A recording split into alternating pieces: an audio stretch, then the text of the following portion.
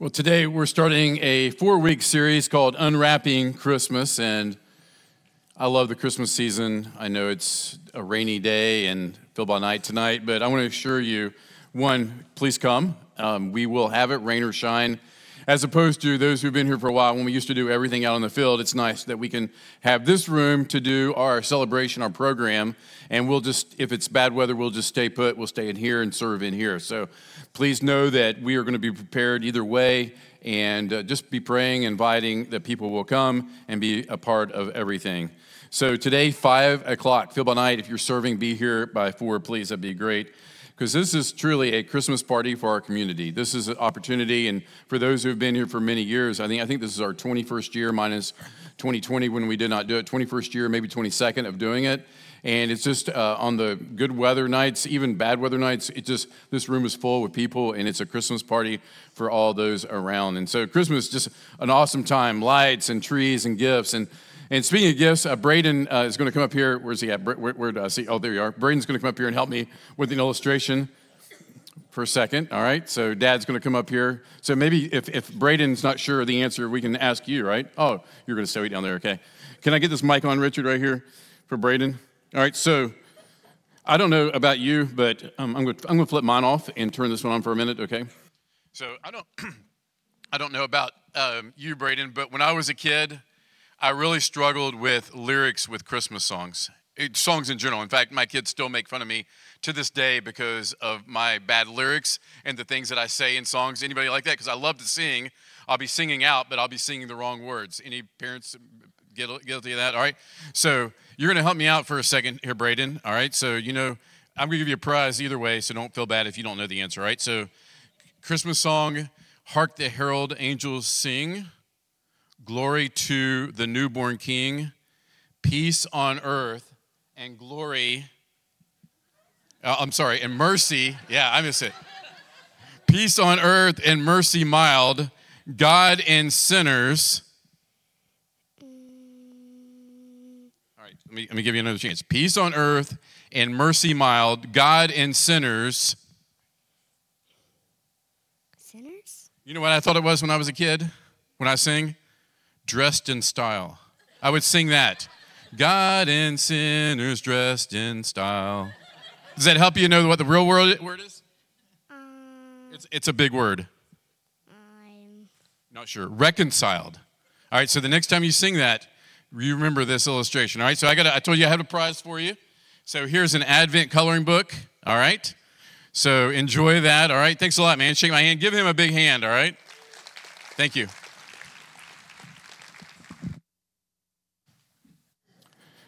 God and sinners reconciled. Wow. Maybe it's not a word even as an adult that you obviously use very often. It's not a word that we throw around much outside of church. What does it mean to be reconciled? Reconciled means to make good again, to repair, to restore, to make right.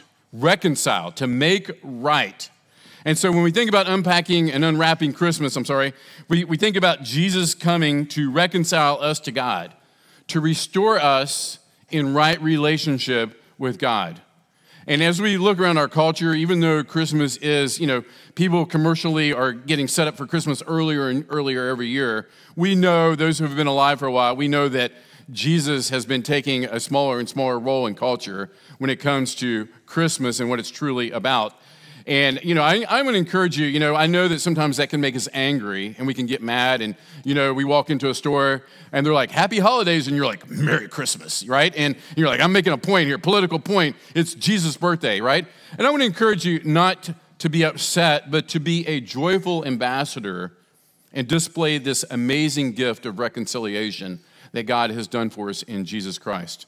And so today's more of a topical message, and we're going to be in Romans mostly. And I'm going to read for you Romans chapter 5, verse 17, to talk about this amazing gift of reconciliation that God has done for us in Jesus. Verse 17, it says, For if, because of one man's trespass, death reigned through that one man, much more will those who receive the abundance of grace and the free gift of righteousness reign in life through the one man, Jesus Christ. So God has given us the free gift of grace, abundance of grace. Talked about that last week. and the gift of righteousness through Jesus Christ. And so today, I'm going to pray, and as we look at this text, I'm going to encourage you to invite the Holy Spirit to truly unwrap for you in your mind, in your heart, in your life, what it means to have the gift of righteousness given to you because of Jesus Christ. Let's pray. We'll look at this. Father God, we thank you for this day. Thank you for everyone who is committed to you and to your kingdom work to get up this morning to come here, God, to learn more about what it means to represent you, to live for you in this world. And God, we know, and as was mentioned earlier, there's so much evil and death and sin in this world. And God, I pray you'll help us to see ourselves as you see us, as ambassadors for righteousness. And God, I pray that we will live our lives differently from the culture, the community, that people will look at our lives and see you, Father, because of Jesus. In his name we pray, amen. If we're going to really unwrap Christmas, we have to go way back.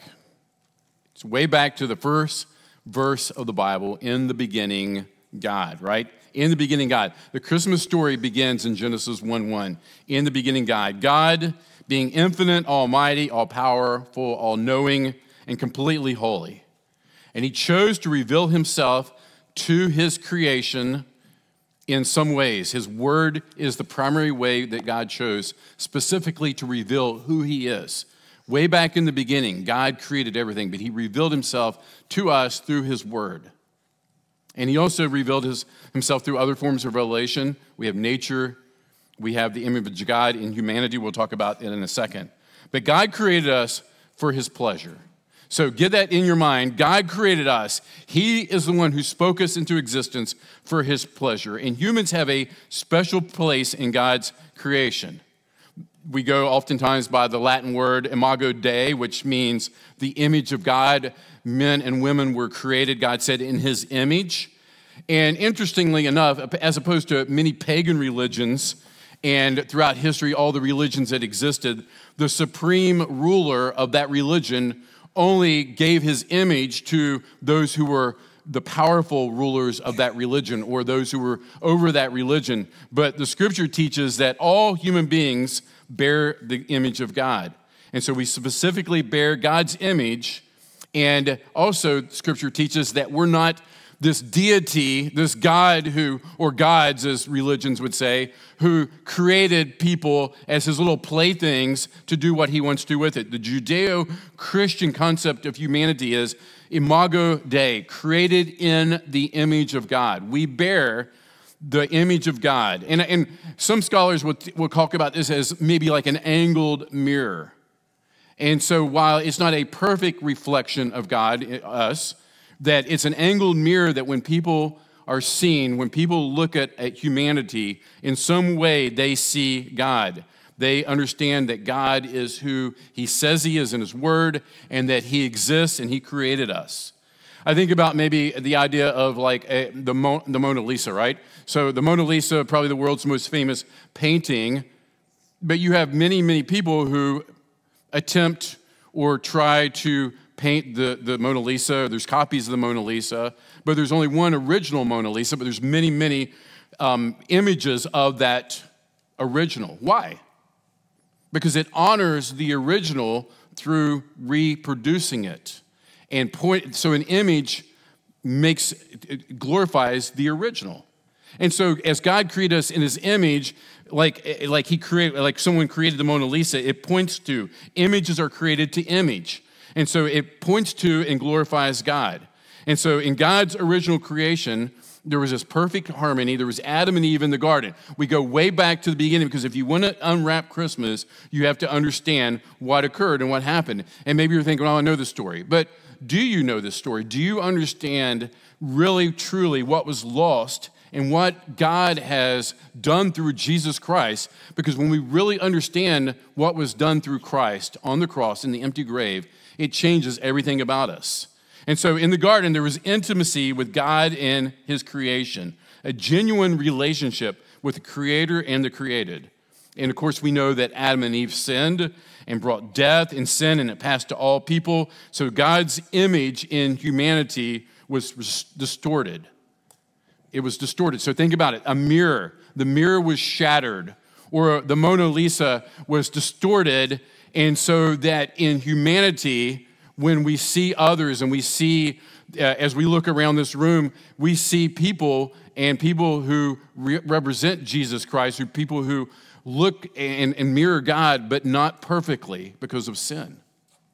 But in Christ, God intervenes, and if God was not just, there would have been no demand for Jesus to come and be born of a virgin, be born on this earth. And if God was not loving, there would be no willingness to send Jesus to suffer and die. And so God, being both just and loving, sends Jesus Christ to his creation. So ponder that for a second. We talk about Emmanuel, God with us. We talk about that Jesus came to be born of a virgin. We sing about it throughout Christmas, but we have to admit that this can be something we hear so much, so often, that we really lack an appreciation that God, Creator God, Holy God, comes to his creation and dies for us. His justice and his love on perfect display through Jesus Christ. If you allow your mind just to go there and sit there for a while, it's just beyond comprehension. And these supernatural truths that we sing about Jesus being born of a virgin, what is that about? Why did Jesus have to be born of a virgin, conceived in the womb of his mother by the miraculous work of the Holy Spirit? Why is that important? Through the work of the Holy Spirit, Mary, the human, and the divine were united in a way that will never, ever be seen in any other person in history. The virgin birth is so important that it preserves the truth that Jesus is both fully God and fully man at the same time. So his eternal, holy nature was present in his all eternity past, but his physical body he received from Mary, and he had no sin.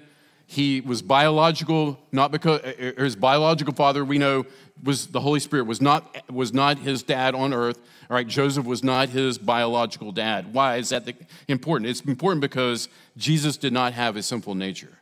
Why does that matter? Why does it matter that Jesus did not have a sinful nature? If you think back to last week, we talked a lot about the law. We talked about grace. And I said we get back to this week, that the law is there. And Paul talked about how the law condemns, the law brings death. Well, here's how this ties together, okay? Only a perfect human could perfectly keep God's law and perfectly fulfill God's law, thereby redeeming us from the guilt and the justice that we deserved. So Jesus accomplished our redemption on the cross. He exchanged our sin for his perfect righteousness. So only a perfect God could do that for us. Fulfill the law, God's holy standard, perfect standard. And so I want to unwrap that this morning. I really want us to think through this morning. If thinking back as a kid, any kids guilty of this? Got kids in the room for Family Worship Sunday? All right, so I thought that I was pretty smart with my parents, that they loved Christmas. They loved putting a lot of presents on the tree.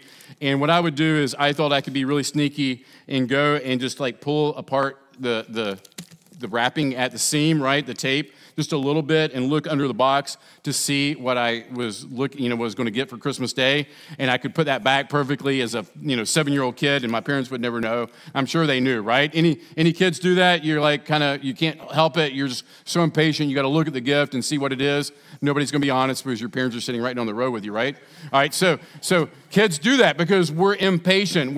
We can't wait for Christmas Day to arrive. So as I look at God's plan, and as I think about God's plan for redemption, we realize that God is nothing like us. He's very patient in bringing about his plan of redemption. As we read the Old Testament, it's like God is working. What is he doing? What's the purpose of all this? The law and the Israelites and their failure to keep God's commands. I kind of really relate to Paul Tripp when he writes in New Morning Mercies. He said, when I read through the Old Testament, I am blown away by the extent of God's patience. I have often thought that if I were in control, given my degree of impatience, Adam and Eve would have fallen in the morning, Jesus would have come in the afternoon, and then died and risen again that evening, right? That's the way we would operate. So why was God so patient in unwrapping his plan? Let's go to Romans chapter 3. Flip to Romans chapter 3 and look at verses 19 through 20. We're going to be in Romans 3 for a minute. Romans 3, Paul writes, "Now we know that whatever the law says, it speaks to those who are under the law, so that every mouth may be stopped, and the whole world may be held accountable to God. For by the works of the law, no human being will be justified in his sight, since through the law comes knowledge of sin." So in Romans chapter 3, Paul states that all people are under sin. Why did this matter? Because he's writing here with the Jews in mind here. He's saying, Jewish people, you're in no better position than those pagan Gentiles.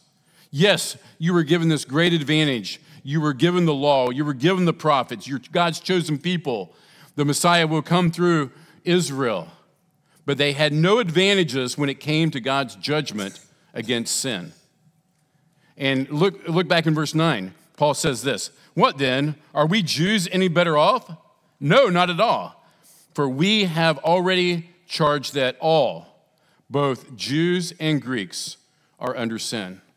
And if you look in your Bible at the verses that follow, Paul gives this series of quotes, mostly from the Psalms in the Old Testament, pointing to this universal sinfulness that exists.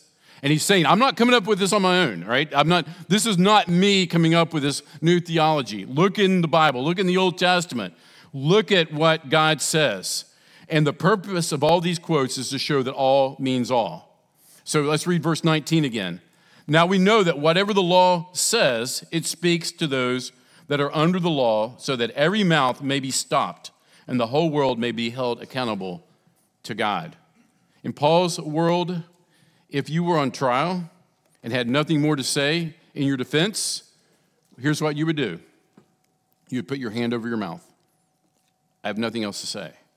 But just like people today who ramble on and go on and go on, sometimes people would do that and the court official would actually just strike the defendant right in the mouth so they would just shut up. They would stop talking. They wouldn't say anything else in their defense. And so with that picture in mind, look at verse 19 again. "Now we know that whatever the law says, it speaks to those who are under the law, so that every mouth may be stopped."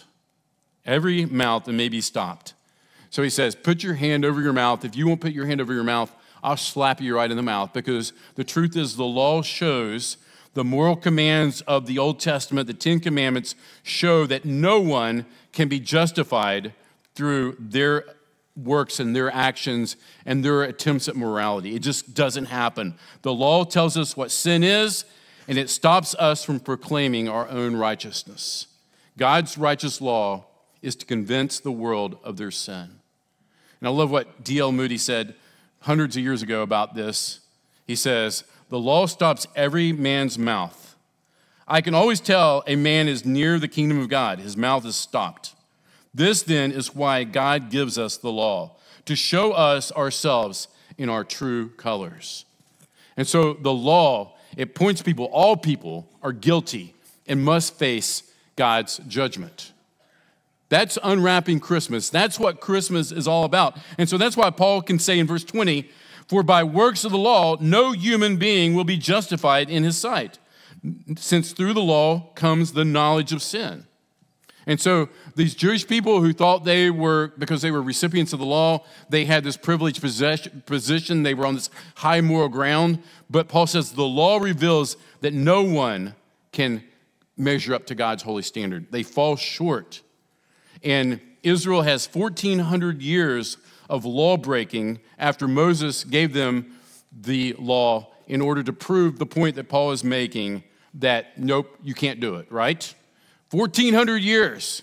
We would have sped through that. Hey, God knew what was going to happen. People would not be able to keep the law. Paul says the history of the law is to point Israel, and all people for that matter, to the fact that you don't measure up. Exhibit A, case in point, legal kind of mindset Paul had. Look at the evidence here. There's no way that you can say that you've earned it or deserve it in any way, shape, or form. 1,400 years of law breaking.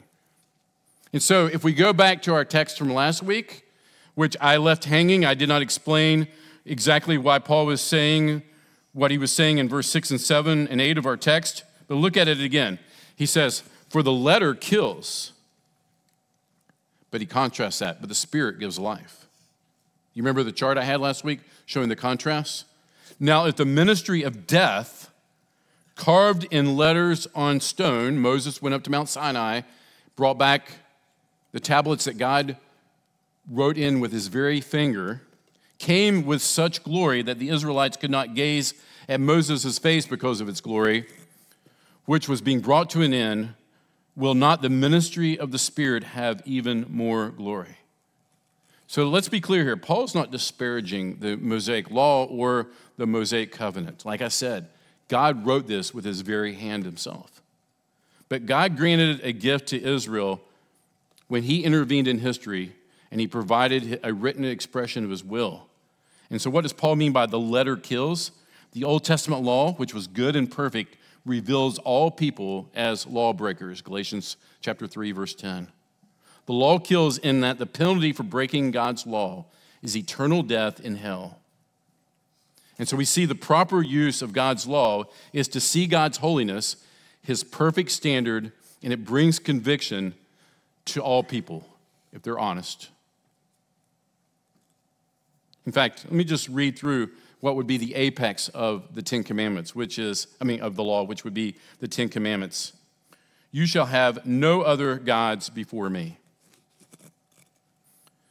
You shall make no idols. You shall not take the name of the Lord your God in vain. Keep the Sabbath day holy. Honor your father and mother. You shall not murder.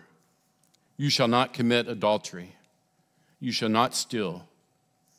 You shall not bear false witness against your neighbor. You shall not covet. When we think about the weight of the law, we know that it shows that every single human being has fallen short. I love what Pastor Tony Evans says. He says, think of the law as the mirror that shows you who you really are. While a mirror reveals your messed up hair, you don't pull it off the wall and brush your hair with it. Mirrors don't fix anything. They show us what needs fixing. The law was not designed to fix you, but to reveal what needs fixing. And we can all agree with Romans chapter 3 and with 2 Corinthians that we all fall short of God's holy and righteous standard.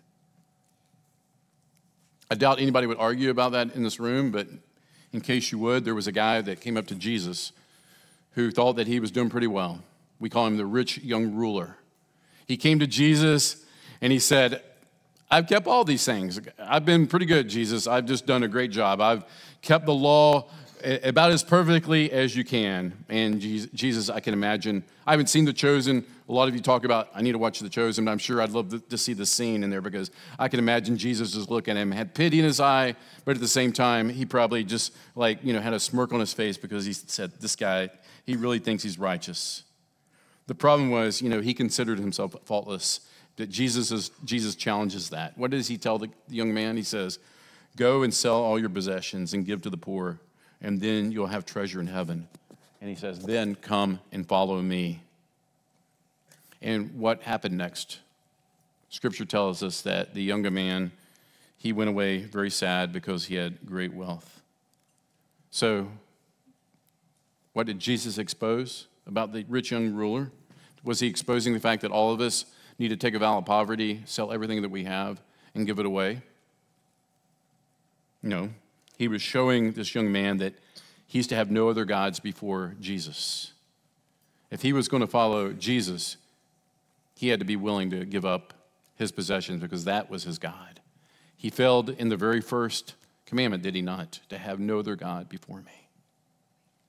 And if you really just think about just commandment number 1, we would probably relate very much to the rich young ruler, that money, activity, leisure, recreation, other people's opinions of us, all these things rank actually practically very high in our minds.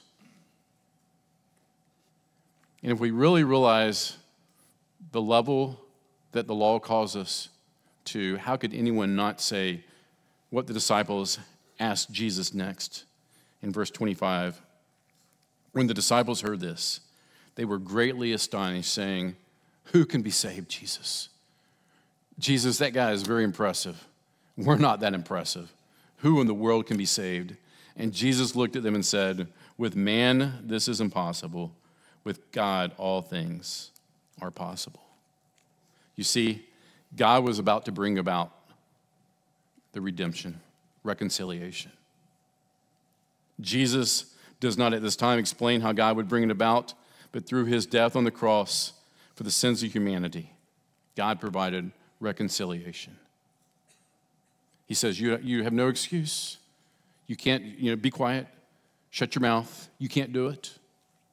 If your eyes are anything else other than Jesus, they're in the wrong place. Is it on your righteousness? Is it on your church attendance? Is it on how much good you do or that you don't do as much as that other person? Our eyes have to be on Jesus Christ. And so as we unwrap Christmas and we read like verses which are we hear a lot during the Christmas season, "For unto you this day is born in the city of David a Savior, Christ the Lord." When you hear that verse for the millionth time in your life, do you appreciate the fact that God came? God didn't send an angel. He didn't send a messenger. God came himself for his creation. It's amazing, amazing, amazing truth that grace and mercy came for us. And when Jesus came, he perfectly fulfilled that law that we could not fulfill. He did what we could not do. He paid the price for breaking the law, which is eternal death. He paid the price. He took on the punishment that we deserve.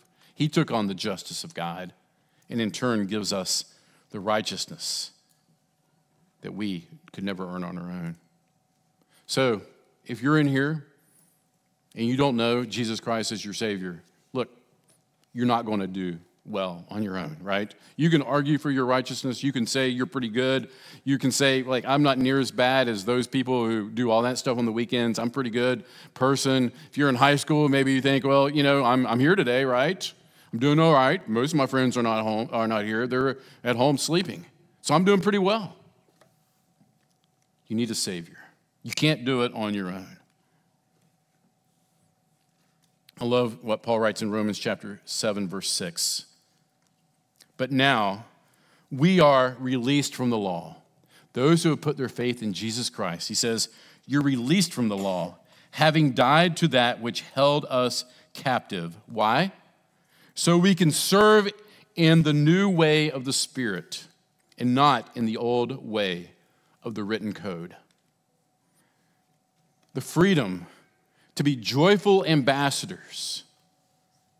The image of God distorted in humanity, but Jesus comes and he's progressively restoring that in each one of his children. You've been adopted into his family if you placed your faith in Jesus. He's given you his Spirit. He's declared you righteous and holy. It's not about keeping the rules to earn his favor. His favor has been granted to you 100% fully in Jesus Christ, something you could never do on your own. And now we serve in a new way of the Spirit and not the old way of the written code. The key to living the Christian life is very different now. The law brings death. Jesus brings life. And that's why in Colossians 3:10, this is our takeaway, is a verse that Paul writes. He says, and have put on the new self, which has been being renewed in knowledge after what? The image of our Creator. You think about that at Christmas time. Do you think about unwrapping this idea of God with us, that Jesus came, that he's restoring progressively that image. So as people see you, they see God more and more. They see you reflect the glory of God. What a challenge, right? What a challenge. But Paul says we can do that through his strength, through his power, not on ourselves, keeping our eye upon Jesus, the author and finisher of our faith. That's what we do. And so this heart application, which we put this, and I know, again, we say head, heart, hands every week.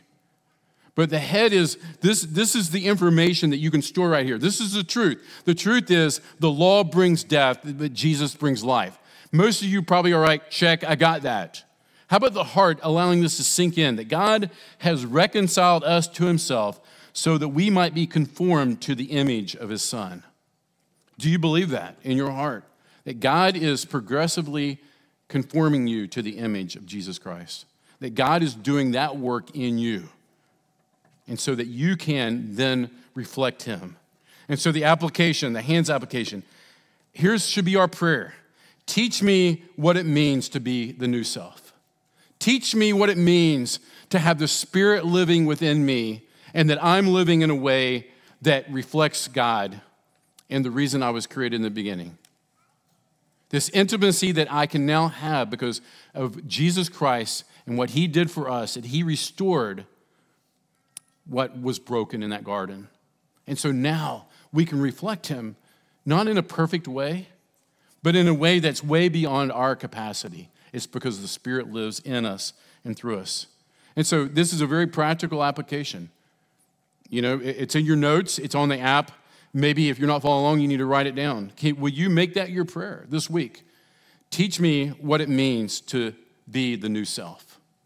Teach me. Holy Spirit, teach me today what it means to be the new self. Because in my flesh, I'm going to fall into just doing what I want to do and living the way I want to live. But I want to remember through the Spirit's prompting, through the power of the Spirit, and through the Word of God, that what God is doing is making me new day by day to reflect his glory and to enjoy his presence. And that's why I love this quote by John Calvin, because it really takes us to Scripture and helps us see that the Holy Spirit and Scripture work hand in hand. I said that last week, in tandem. We ought zealously to apply ourselves to read Scripture if indeed we want to receive any gain and benefit from the Spirit of God. Let's be in the Word, knowing the Word, memorizing the Word, letting it soak over us. This is Holy Spirit inspired. Do you believe that? That Holy Spirit breathed this out to the apostles, and they wrote it down. And we have it here today, and this is life. And the Spirit takes the Word of God and uses the Word of God in our life to change us.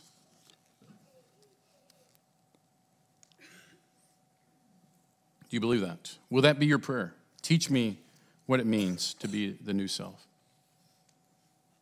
I pray that it will be your anthem, your cry, your heart, that you'll write that down as you spend time with God, even as you're driving in the car, as you're taking the kids from point A to point B. Teach me, God, what it means to be the new self.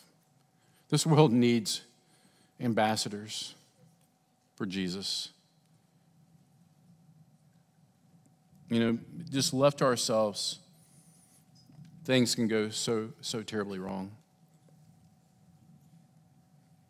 And we've seen it in our community, we've seen it in our church, that left to ourselves, we make a big mess of everything. Teach me what it means to be the new self. I want to reflect you, God. That's my heart's cry. More than making money, more than finding success, more than having the perfect family, more than having my kid play sports in college, my heart's cry is that I would represent you by allowing the Spirit to teach me what it means to be the new self. That will change our community. We'll be ambassadors with joy on our face. And somebody says, happy holidays, and we say, Jesus, man, he's awesome.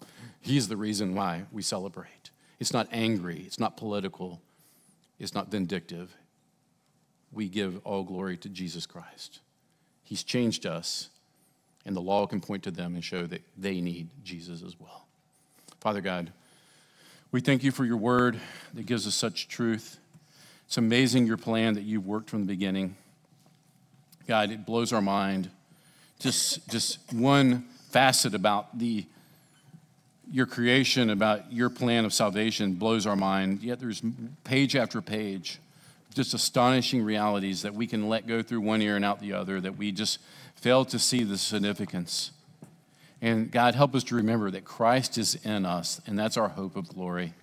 and help us to allow you to work in and through us this week to be joyful ambassadors for you.